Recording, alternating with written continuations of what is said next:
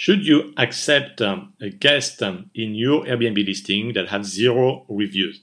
So that is actually a very common concern of hosts because there's so many people now getting on the platform that they're going to see some guests, actually many guests who have 0 review or just getting started on Airbnb. The short answer is yes.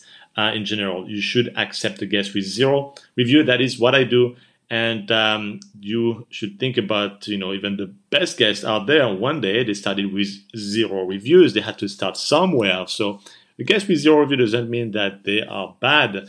And keep in mind that Airbnb actually check every single guest. It's not like they are totally unknown, that they have a fake ID and a fake phone number and name. Quite the opposite. Airbnb go through a thorough process to really verify the identity of these guests. But how do they behave in an apartment? It's actually something that would be difficult to verify with 0 review. And in fact, even with 1, 2, 3 review, and you don't want to limit yourself with only guests who have 10 plus 5-star review, because your place is going to be pretty much empty.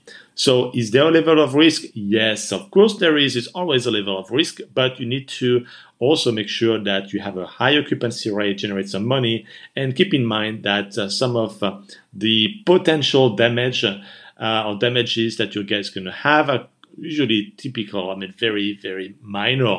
In fact, short-term rental guests, it's well known, they usually come to the place to sleep and maybe eat quickly, but they don't have time to settle or put things on the wall like what you would have if it's a long-term tenant. So you're not going to have much damage, even though in the news you're going to hear from time to time that there were some big issue in one place. But hey, guess what? There are 7 million listings on Airbnb. So what are the chances out of 7 million? Especially if people were not careful. Maybe they lowered their price too much. And then they attracted some folks who were not really supposed to be in that place. If you pay $10, for example, for a suite in a resort, well, you're going to have maybe not the right people. Maybe it's going to be a group of students who just want to party there. So be very cautious on the price, I think, much more than on the number of review.